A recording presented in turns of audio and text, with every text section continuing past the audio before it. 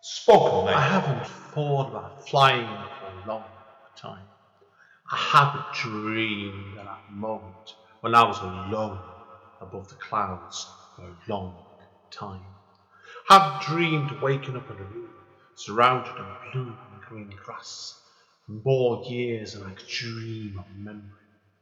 I haven't walked back into the past or scratched on the doors of my origins, where it all came from, since I held up that cape for the last time. Return to Cape Town 10th Year Anniversary Edition is a revised version of Andy N's first poetry book.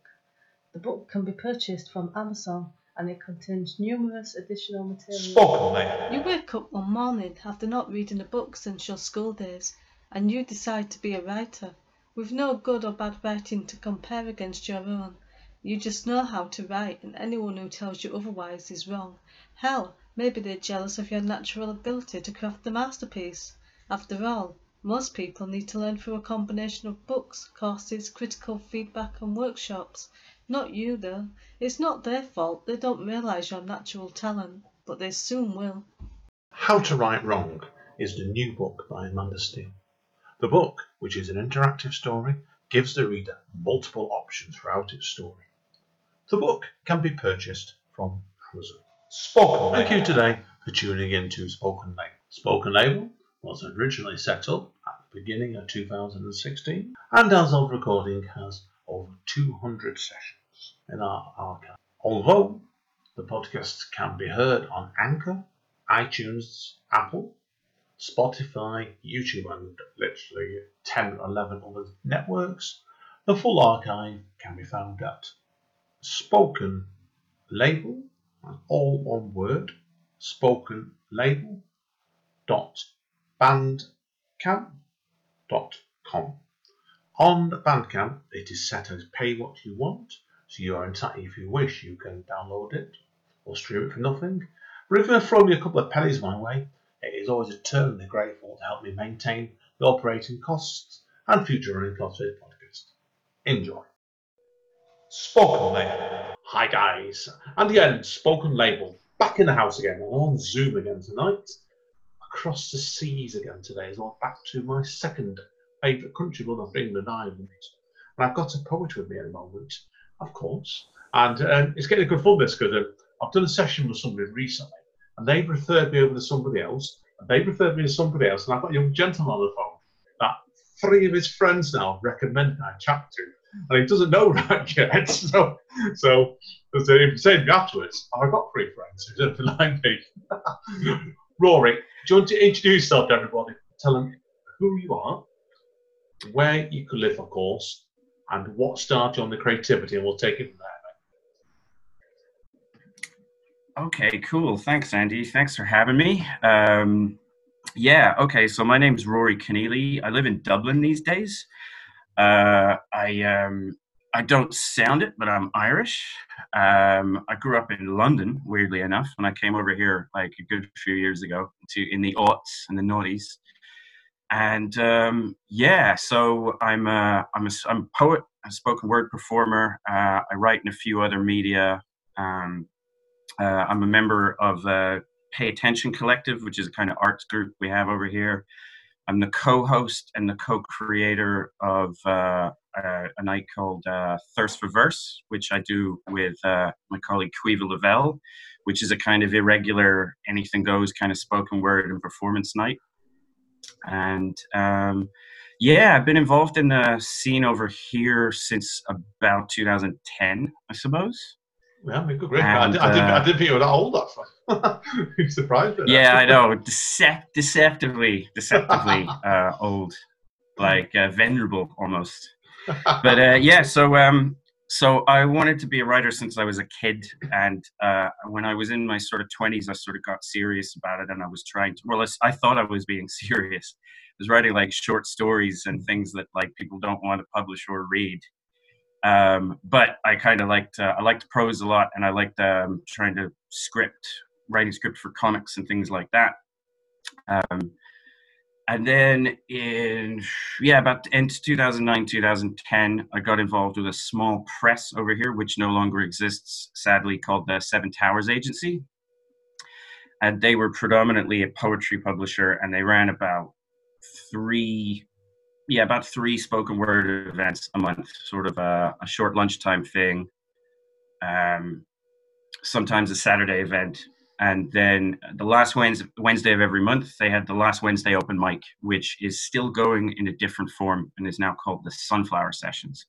Ooh. So, so after about a year or two of kind of working with them and sort of, kind of like managerial assistant / dog's body, just whatever needs doing, the kind of grassroots arts world. After about a year of that, I was like, oh, I should give this poetry thing a stab. I thought there was some kind of mysterious, arcane art to it, but it was just sort of like words with a little music to them. And performing turned out to be something that I liked. And so that kind of that kind of became the vehicle. That was the thing that I had the most traction with after kind of many years trying to get stories published and failing to finish novels and things like that, you know? I can relate to that. I've got a big stack of them, incomplete manuscripts in my thing at the moment. Like in lockdown, I found at the moment, I've had a lot of time to go back and finish off projects that have been pending for years in some cases. And so what makes you know in some sites? I know you're originally from London. So have you actually did you do any readings in London before you came to Ireland? No, I really didn't. I was I was studying and just faffing around being a student, and then I left shortly after that because I just didn't really know what to do with myself. So no, I kind of, when I was in college, when I was in university, I was sort of trying to write a bit, but it was just sort of like dabbling and being distracted by other things. And then I kind of was at a loose end when I got to Ireland, so I was like, right, I'm gonna write these 2 short stories. And like my idea of a short story is pretty long. I don't like, sort of 1,200 words to 2,000 words. It's just warming up. So it's like, there's not many places to put those sometimes, but like it kind of got me in the mood to do it seriously. And then, and then the poetry thing just sort of happened as I was describing, and it was like, this is great. I can write something and finish it and then test it and then rewrite it. And I don't have to sit in a room on my own too much, which is the downside of being like, I used to be jealous of musicians because they could like jam with each other. And completely. Writing was so solitary, writing was so like kind of, it's just you, and then you lose perspective on whether the work is going in the right direction. And being able to go somewhere and have a pint and do a 5-10 minute slot and then see if it worked or see what people thought, that was all really great. And it kind of, I'm naturally quite social, so I responded to that, Yeah, I get completely with that one, so I can well relate to that.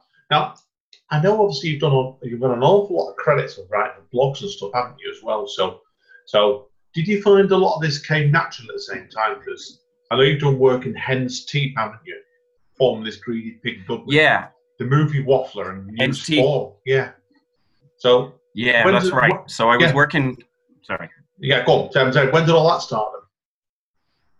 Well, I kind of, because I was trying to be a sort of jack of trades writer, like, and just sort of like try my hand at anything. And this was in the era when, blogs were sort of predominant, like the social media platforms hadn't really swallowed a lot of those functions yet. So I got a job I was writing for blogs about like comics and things like this. And then I did some stuff when Hen's Teeth started out. They were called This Greedy Pig, and they were kind of like a lifestyle and culture blog. I think a lot of their blogging is kind of streamlined back. I'm not even sure how much of my stuff is sort of left online. But I wrote for them a bit.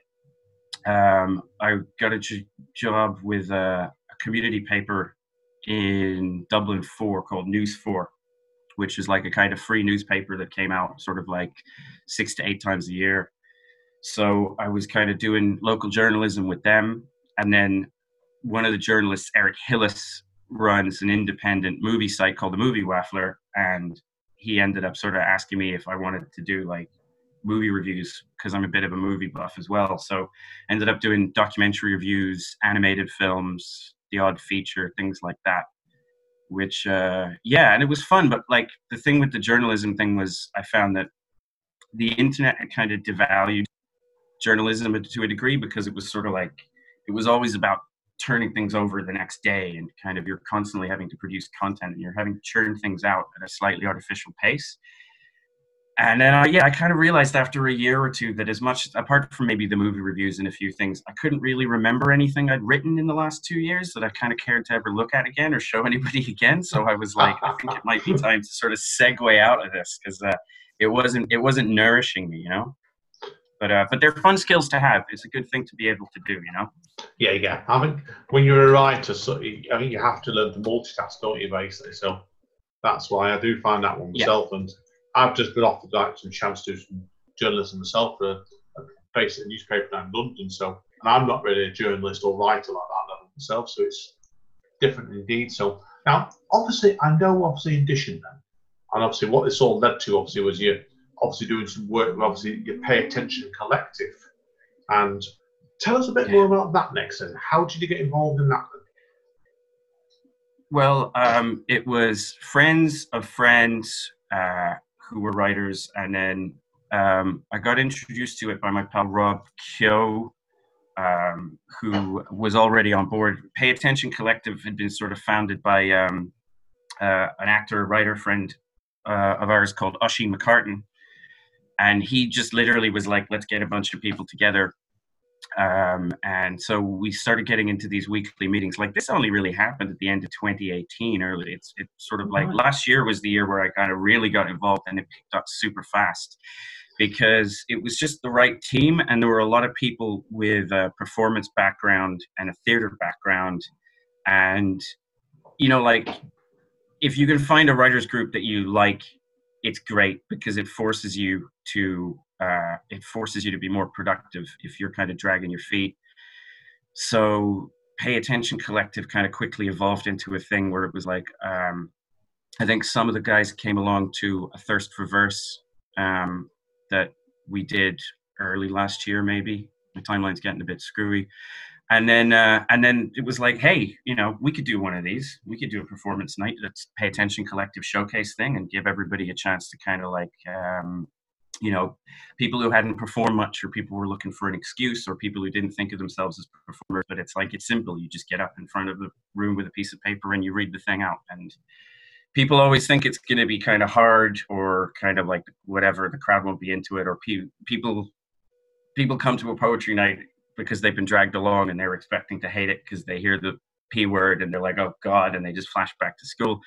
Yeah, but, you know, but if I always say, like, if you jump up onto a table in a pub and just start talking to the room, especially in Ireland, you'll get 90 seconds before people are like, shut up, you know, or, you know, if you can, and there's a bit of a culture of it over here of people kind of like breaking out into verse or singing or having a trad session. So there's a bit of wiggle room for it.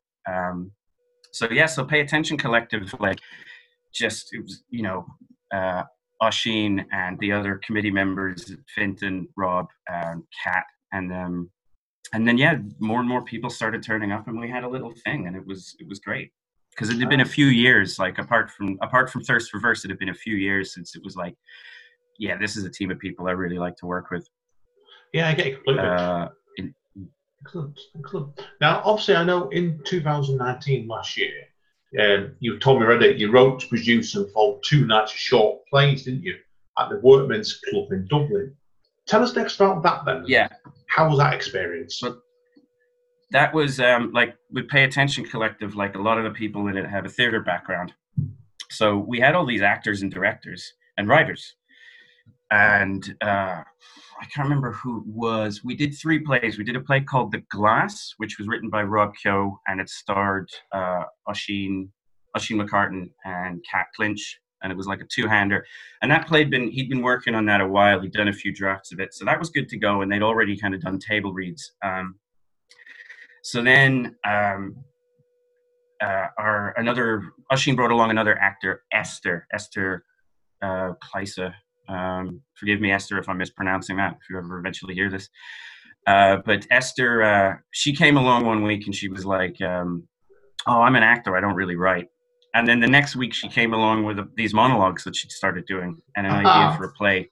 And that evolved into, we ended up doing a shortened version of it that we kind of workshopped with her and two other actors who were involved. And then, and so by the end of it, I kind of had a co-writing and a co-directing credit on that. And then Kat Clinch had another play called I Love You in Red. And so then it was like, we've got 3 half-hour plays. We may as well do something. So we spent the summer rehearsing them. We did about 14 weeks on Sunday afternoons. And then we did the 2 nights in the Workman's Club, which is a sort of like a little venue and bar on the Quays off the Liffey, just in the center of Dublin. And it was great. It was loads of fun. It worked. And the theater bug kind of bit me. So now it's sort of like, oh God, we should do more of those. And naturally everything's up in the air now. And like getting people to go to places is not really an option right now, but it's sort of like, it's there now. It's there now. I can bide my time, you know? But that was what we did there. And that was lots of fun. So the showcases and then the odd set of plays is kind of the pattern so far. Yeah. You know? Yeah, of course. Now, just before obviously went Matt, you were telling me before that you ran a mini arts festival, didn't you, at the New Theatre in Dublin at the beginning of this year? Do you want to tell people about that next? And obviously that was happening just before lockdown, really, I'm guessing. Just before, what happened was Oisín was doing some hours at the New Theatre, which is like a kind of well-established small venue in Temple Bar, not too far away from where the Workman's Club is. And he went to Anto, who manages the New Theatre, and he said, you know, have you got any spare slots? Have you got a night that we could do? And Anto was like, I'll give you 3 nights. Oh, excellent. So we were like, oh, damn. Yeah, right. So we ended up doing 2 nights, but we were given 3. So we had we did Valentine's night, Friday, February 14th was Valentine's night. And so we were like, okay, brilliant. We're going to do a Valentine's, anti-Valentine's smut night. And I got Quiva and some of the Thirst Reversers, some of the Pay Attention Collective people were in, and a few of their friends, including Deirdre Rose, who I know you interviewed recently. Dee was there on the night. And yeah, she's great. And we also got our friend Jess Bernard Black and her colleague Orla. They have a poetry night called New Romantics. So the poetry night that we did was called Thirst for Romantic Attention. And it was a hybrid night of all 3 of the Thirst Reverse, New Romantics, and Pay Attention Collective. And so we did 2.5 hours that. It's filmed. We have the footage. We have to sort of edit it and sort of start doing something with it. And yeah, so we did that. And then the next night in the afternoon, we did read-throughs, table reads with actors of plays that had been sitting there. A new one that Rob had finished, one that our friend Cara had finished. And then on the Saturday night, Oisín and his pal Shane Laird did a 2-hander comedy play, which was amazing because I think between the 2 of them, they played about 40 characters. Oh God. Yeah, it was wild. That's some going, that is, because I'm an ex-actor myself, and yeah, like I know I've done 10 in one night, 40. Ouch. That's some going. Yeah, no, it's crazy. And like the amount of work that Oisín and Shane did, they had about a week and a bit to rehearse the whole thing. Oh, and God.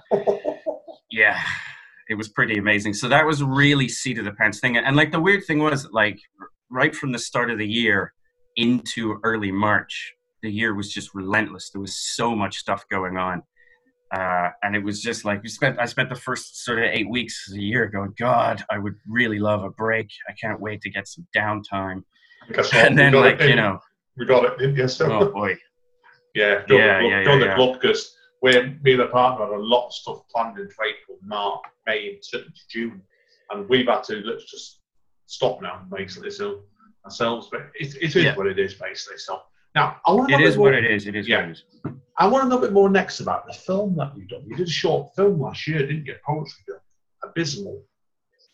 Oh yeah, right. Well, that's on Abyssal. That's on YouTube. I kind of like been meaning to do poetry films for ages, and I was in London for a few weeks visiting some friends. My friend Ryan Gaffney, who's a filmmaker, he was wanting to play around with some After Effects and stuff, and he'd shown me this really cool thing, which was I think it was like an After Effects thing that somebody done on Vimeo, which was like Robert Oppenheimer, who kind of like created the first functioning nuclear weapon, talking about the consequences of this, and that he'd been given this creepy kind of vocal effect, and it was just very affecting. And Ryan was like, you got anything short that you want to do for me? And I had this poem, Abyssal, which was based on a conversation that I had with my mother when we met for coffee last year, where she'd been sort of reading something in a news magazine. She'd read some really disturbing story about sort of intelligence agencies protecting, criminals basically, and using them as assets. And she was talking about how she hadn't been able to sleep properly that night, like it rattled her. And it got me thinking about this term that I'd heard that the British writer Warren Ellis, he'd written a novel called Normal, and he came up with this term abyss gaze. And it's from the line from Nietzsche about battle not with monsters lest you become a monster yourself, and gaze not into the abyss because the abyss also gazes. And it just all fell into place in my head. And it was the one short poem because like Ryan just wanted to do something quick, and then it came out really well. I was like, wow, you made me look like I knew what I was doing there. So I'd love to do more of those. We're talking about doing more of those with him at some point. So but that was a buzz. Oh yeah, I think if they are those something you get a chance to do, definitely. Now, a couple of things I want to talk to you about today is, and I know obviously you're a poetry coordinator, weren't you? Is it the Ranelagh Arts Festival 2018? Ranelagh. Ranelagh Arts Festival. Yeah. Tell us about that next and your involvement with that. Because see, you were obviously involved in the co-organising team in 2019, weren't you? So, and obviously whether that happens this year or not is a ball game, isn't it? Really, at the minute, so. Right, it's all up in the air. But yeah, so Ranelagh, there used to be a kind of venue and studios place in the village in Ranelagh, which is in South Dublin, sort of not too far away from where I am now. And Ranelagh Arts used to host. They had a gallery downstairs, they had a venue upstairs, and they had a number of studios, and they used to do this arts festival. And I was just working with in the office doing admin. And 2017, 2018, one of the people who was coordinating that year's festival came to me and said, I left a slot open on a Tuesday night in one of the bars. Do you and Caoimhe Lavelle want to host a poetry thing? And we were like, yeah, sure, sounds good. I was already kind of working in the back room, like doing stuff, helping coordinate the festival with the rest of the team. And we did that poetry night, and it turned out pretty great, and it became what later became Thirst for Verse, which was already a night that Caoimhe had come up with the name for and had done a few of, and then it was just like, well, this thing seems like it has legs. But so I think that was 2017, and then 2018 they sort of said, would you coordinate the literary events and be in charge of those? So I did. So I got to do my kind of event management thing for that, which event management makes it sound so professional, but it's really making sure everybody's there, making sure the mics work, making sure the PAs have batteries in them, and so forth. And so that was lots of fun. Ranelagh was a great little spot. The venue sadly closed the end of 2018. Ooh. And it was kind of like it's sort of like this operation that functions in exile. So the following year we kind of did Ranelagh Arts Festival without a set base, just in various locations around the village. And those are fun. They're again, it's this sort of community arts thing where there's a lot of value in it. People come out to them, people really enjoy them, but it's sort of like you have to kind of get in people's faces and tell them the thing is there, and you have to go and make friends with the venues around the area and make sure everybody knows about it, because it's sort of like you're always competing with the football on a Wednesday night, which can wipe out your show, Join the it's club, the football, or join the club. Or like an Avengers movie will come out on the Thursday, and then that's it. Your weekend's gone, yeah, so like, but it kind of going places and postering and kind of telling people about the thing and inviting locals to contribute.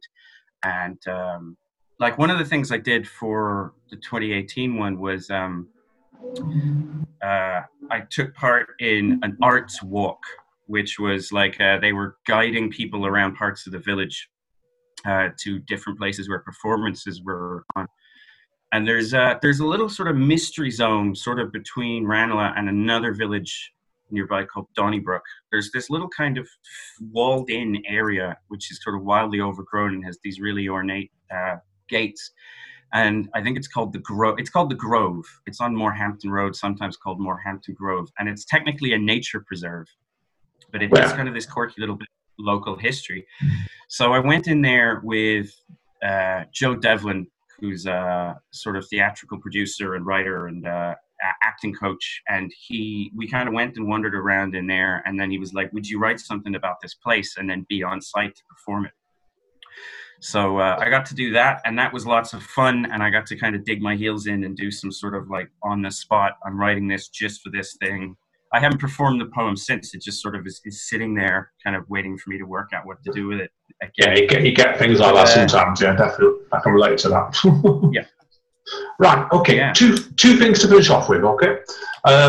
Obviously, like when we were talking before, it came up with Twitter that you're obviously involved in a forthcoming publication called Sex Tape Digest. I've got to ask you about that because I thought it's too good not to mention in the podcast.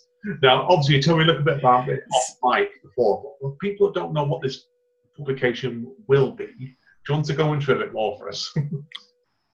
Yeah, Sex Tape Digest is something I put it on my Twitter there to make myself finally do it, because every time I would get around to doing it or get an editorial team together, and now I'm even more on the spot because people are going to be asking me about this video. So it's good. So I have a few people who like I always had in mind. The idea behind, I heard the phrase in my head one day. I can't even remember where it came from, Sex Tape Digest. And I was like, that's too good not to use for something. Brilliant title. So then I almost got it together. The idea is that it's sort of like an anonymized anthology of erotica for poetry or prose or whatever artwork that people want to do. So the idea is that people can really let themselves go and be as smutty as they want. And if they don't want their working name, if they don't want their career name associated with it, they can just sort of do so anonymously. So Sex Tape Digest is going to happen, and it'll be fun. After we did the thing in the New Theatre, after we did the Valentine's Night thing, Thirst for Romantic Attention, it was like, okay, brilliant, because there was a lot of smutty poetry, there was a lot of kind of like funny stuff, there were a lot of people going on angry rants about romance, and a lot of people writing poems about loved ones, and it was like, okay, here's the kernel of the thing. Here, I literally have the set list, and I can ring around and ask people if they have a piece to send in. So hopefully that'll go ahead. I suppose it's a good time for sitting down and doing editorial projects or doing, trying to get like pieces written, because what else are you going to do if you can help it? So man, I really hope to get a move on with that sort of like later in the year when I have a clearer sense of how the rest of the year could shake out. So yeah, fingers crossed we'll see that next year in some form. Definitely. Sounds good to me. Now, obviously, I'll normally conclude with asking you what plans you have next and stuff, but we can't, we're both countries in lockdown. It's very, very hard to judge what's going to happen next, if anything, at the moment, really, I suppose. So if people want to find out more about you, where are the best going? Keep an eye on the Twitter. That's at RM Conneely on Twitter. I really just talk shit on Twitter and make myself laugh. It's not a serious thing. I sort of decided that when I joined Twitter too late to really kind of gain any traction, and that's great because it means I don't get involved in these kind of like bitch storms that people get. I don't feel any compulsion to heckle anybody. If I do, I know I'm having a bad day and I try and dial it back. But I just try and have a bit of fun on there and sort of notify people about gigs. as for what else is going on this year, I have two. I still like to write short stories, so I have two. Of a quite short one and a longer one to finish. The short story called Avocado Begets Nemesis. Everybody loves that title except me. I'm not really sure. But it just seems to me like the sort of title that would really piss an editor off straight away, like a submissions editor. But it's apt. And that's about a restaurant critic who gets a waitress fired from her job in a sort of a prestigious restaurant. And she basically goes to war with him. As you and do. starts trying to ruin his life. Yeah, and so that's been fun. So I have to finish that. Another short to do, and still wanting to do more plays. So I had I had an idea for a play, and I want to write like maybe a 40-page sort of something that would work for a half-hour long piece. So I'm hoping to get over the hump of like this kind of rhythm of feeling like every day is the same. And get back to finishing some writing. We're still doing the Pay Attention Collective meetings. We're doing them at a distance on Tuesday nights, so that's still going ahead. And so yeah, so as regards performance and stuff, who knows? I'll keep you in the loop. I expect there'll probably be something that's Zoom based or maybe Facebook Live based at some point later in the year, because we're all itching to get something going, you know? Yeah. I think that's where you go that later, because I'm co-running a night in Stretford, near where I'm born, actually, on the other side of Manchester. And we do like a show night ourselves there. And we're doing it on Zoom, because that's the only option. There isn't wrong for us, really, because there is other packages you can try, but I think Zoom's the best one online, so definitely. Anyway, Rory, that's all my questions, my friend. So what we're going to do, guys and girls, we're going to let Rory have a bit more with Canad Lager, and we'll take a quick break. And he'll come back in 2 minutes, and he's got a few pieces for us. So hang around, everybody. See you awesome. Spoken mate. Hi, guys. Okay, this is the podcast I always like now. Straight up to Rory, and you've got a few pieces for us today, said, aren't you, mate? So, for a day, over to you. Okay, brilliant. So this is the first one. This is the longer one. This is kind of my my party piece, and it's called Sneeze Collector. And I will dispense with the preamble and just get to it. I like to track and note the words people say when they sneeze. Ashujue, hishujua, hetun. Work takes me places, old theaters where dust layers on the tragedy and the comedy faces. Recording studios sometimes have carpeted walls or flaky old cork, and dust is my ally. I've heard them all. I sometimes worry. The words in the spat Ursprach, the bursts of indecipherables, seeds of mantras that will never be. Once very clearly, someone said, Jehoshaphat, a name carried on a sneeze. Such things a tickle in the nostril can lead to. Such exclamations, they fascinate me. They even jumped when they said it, jumping Jehoshaphat. Too perfect, too perfect. Some people just sneeze and no word is decipherable. It's a missed opportunity to say something unique for once, which should be a priority, don't you think? For my own part, maybe a hypocrite, I sneeze mainly place names, Mogadishu or a hearty Khartoum, or sometimes I sneeze in Yiddish. I kvetch, or I say mishugna, or mensch in rapid fire.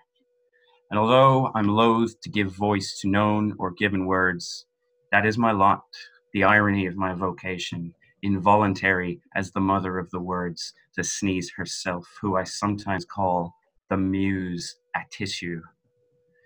I draw also a sketch, wrinkling noses from memory, the folds and the crumples, the frozen moments of inconvenience in the personality, the preparedness. We all prep ourselves to sneeze. It's a petty trauma, petite mal, or 1/13 of an orgasm, neurophysiologists tell us. For some, it's such a trauma. You could pull something, they say. You could pop an eye loose or rupture a blood vessel. Fear of sneezing. Few know that they suffer from it.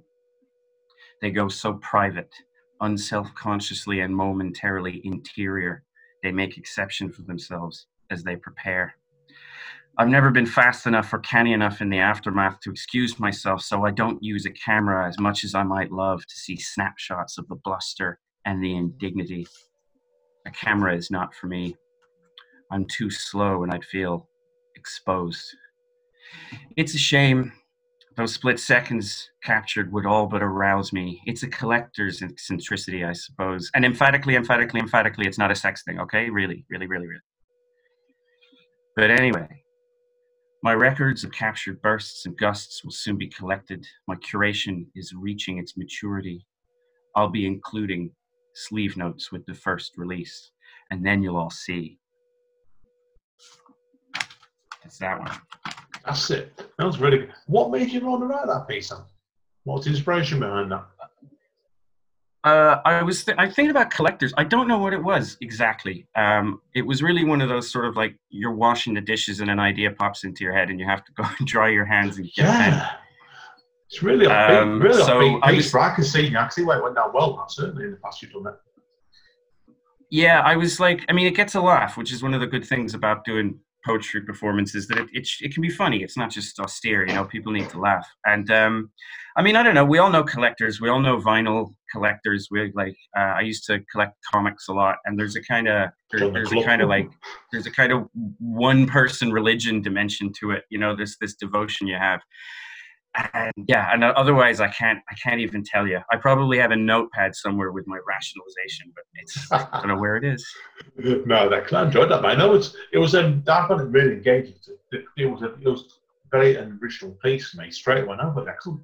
Okay, now I think you've got two more pieces for us, haven't you, today, mate? I've got two short ones. Go This one was published in Pickled Body, which is a poetry and art anthology that's edited by Dimitri Zadou and Patrick Chapman.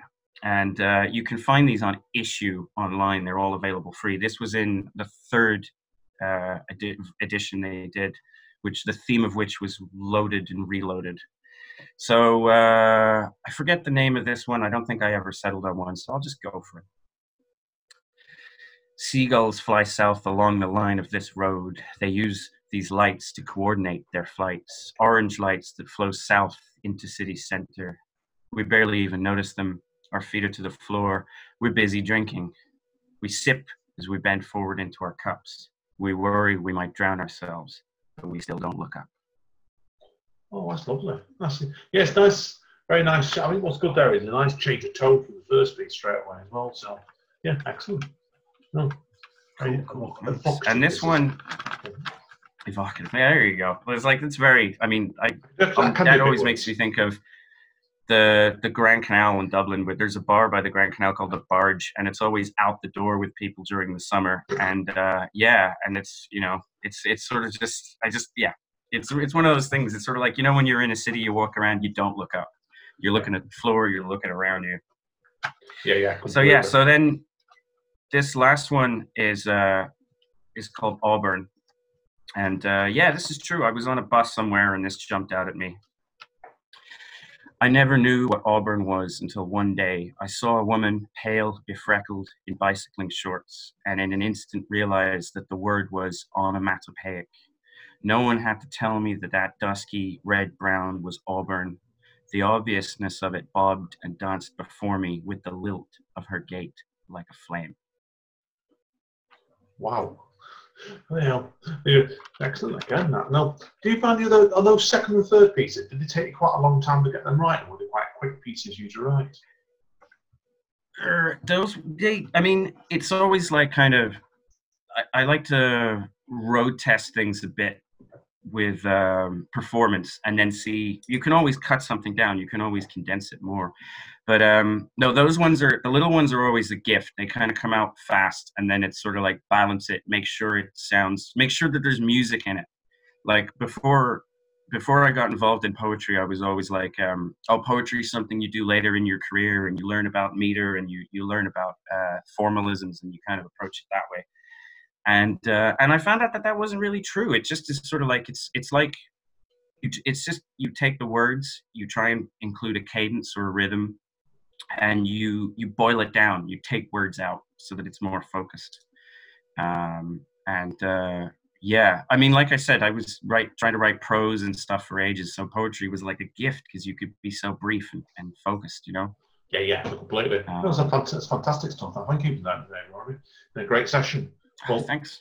That's it, everybody, today. Thank you again, Rory. Hang around. I need a quick word. Thanks so much, Andy. It's been a brilliant session. I've really enjoyed it. It's been really enlightening because it's always good when you speak to people of countries, even though it's like you're all speaking English, you see different ways people write and think about things. It's great. It's really enlightening. So thank you again, Andy. Mate. Hang around. This is Andy and signing out, everybody. I will. Stay safe and stay sane if possible. I'll speak to you all soon, guys. Take care. Bye. Spoken, mate.